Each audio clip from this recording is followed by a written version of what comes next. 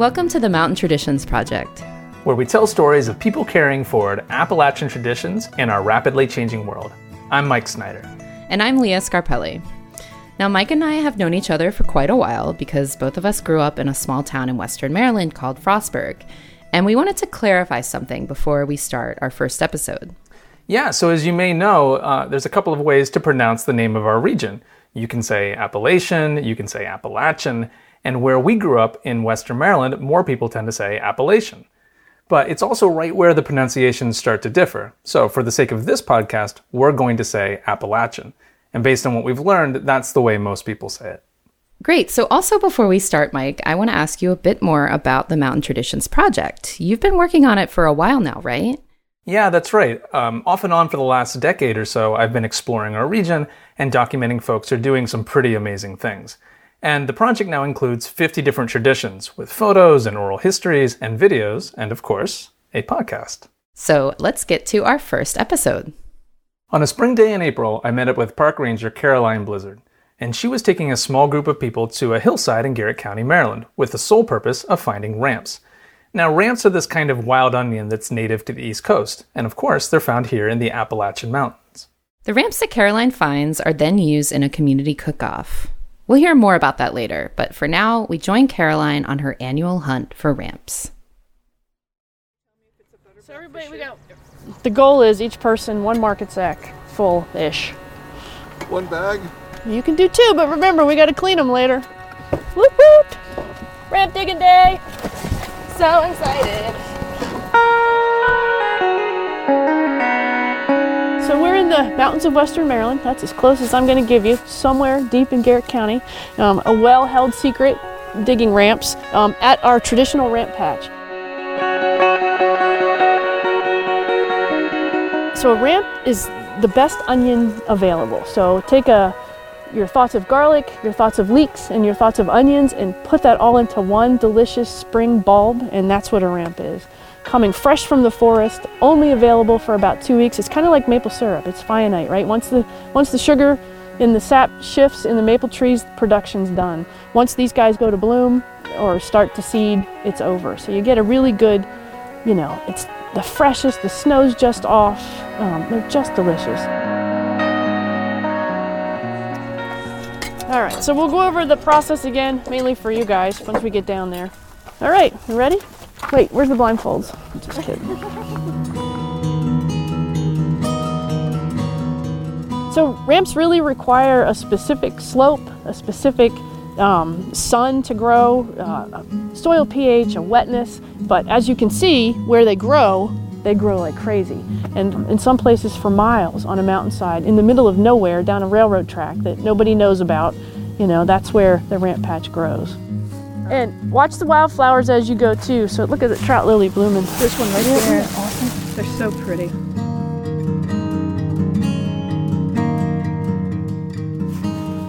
All right, let's start. So everybody's got their own favorite and different tool, as you can see. We've got long shovels, we have crowbars. I have a hori-hori knife in here somewhere. You want to spread out. We don't want to look like we've been here, and it'll be easy to not do that. Obviously, we're going to see that we've been walking through it because there's a bunch of us, but it will recover. When you sit down, like you decide you're going to dig here, you're going to just pick a few out of this one spot, right? And you're going to leave the rest. So you want to get straight down under the root, and if you clip the roots off, as you get better at doing this, all the better, because you're leaving the roots behind. There's your first pile of ramps. All right. Divide and conquer. All right, go forth. Does anybody want my hori-hori knife or?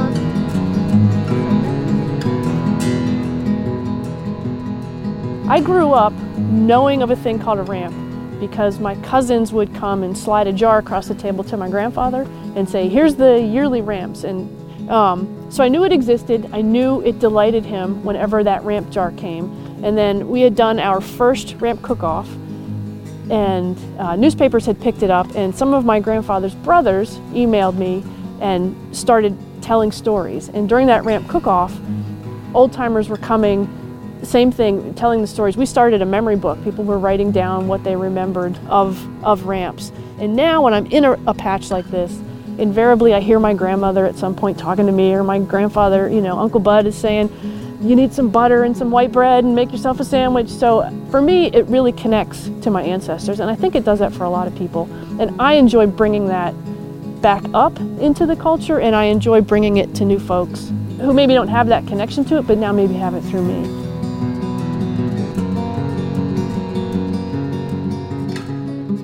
So the secrets to finding a good ramp patch is word of mouth. We never knew this was here. We spend all our time at this camp other than in April, and had no idea the patch was here till they said, and it was like, wow. So someone gave up their secret, which is how we found it.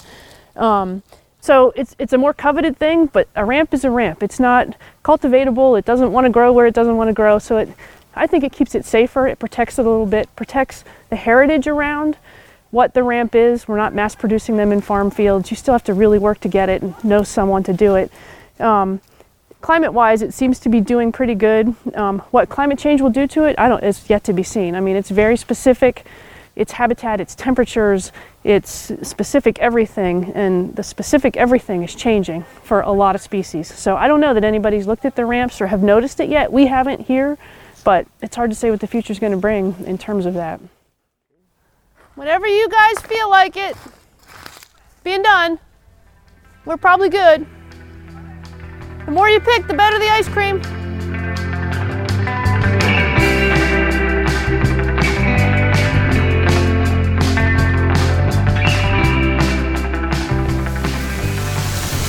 What we're making this morning are some hash browns and ramps. We call them rampy hash browns. I'm also going to be frying up some eggs with ramps and some poblano peppers. So just give everybody a little taste on a beautiful morning and start the day off right with some ramps and eggs. So we're at the Deep Creek Lake State Park Discovery Center.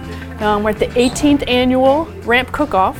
I made a ramp and bacon jam. We have made boudin balls, but we mix ramps and covered them in breadcrumbs and fried them. We have, this is a version of an old German potato pancake recipe. And they're potato cheddar ramp pancakes with ramp butter on top of them, which is just real butter with the ramp leaves in it, and some of the ramp balls too. And this is cream cheese ramp dip to go with the crackers. This year I'm making a Mexican street corn fritter. There's some ramps in it. It's just corn and masa, lime, and chili with the ramps, of course, with water. Fry it up in the pan. We always judge on rampiness, and it became pretty clear early that a raw ramp is inherently rampier than a cooked ramp.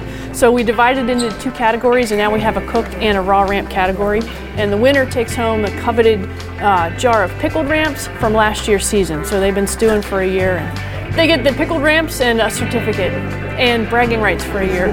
Hopefully that's worth something.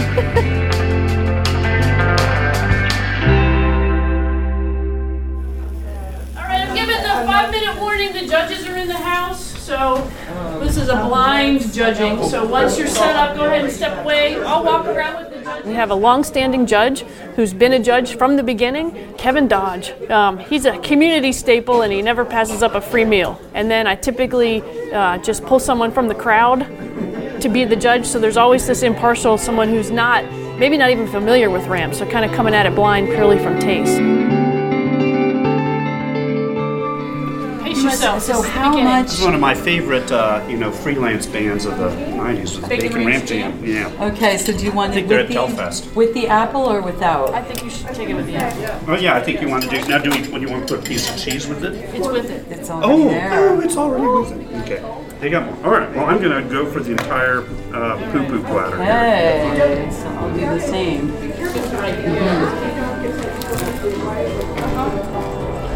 Let the stink begin. Yes, bacon makes everything better.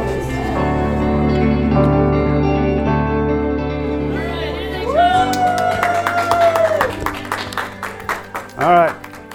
Number one, and this was really cool, and obviously this has to do with originality. This really is good tasting. The sweet and savory chocolate and sea salt batter dipped ramps. It also gets a second award for the longest name. So anyhow, so thank you all so much. This is isn't it a gorgeous time of year? You know, it's cold and rainy today. That's our profile of Caroline Blizzard, park ranger at Swallow Falls State Park and bona fide ramp hunter. The Mountain Traditions Project was created and produced by Michael O. Snyder. And the podcast was produced by Leah Scarpelli. The Mountain Traditions Project is funded by the Community Trust Foundation in partnership with Frostburg State University, the Appalachian Independent, Maryland Traditions, Mountain City Traditional Arts, the Allegheny Arts Council, the Maryland State Arts Council, and Interdependent Pictures.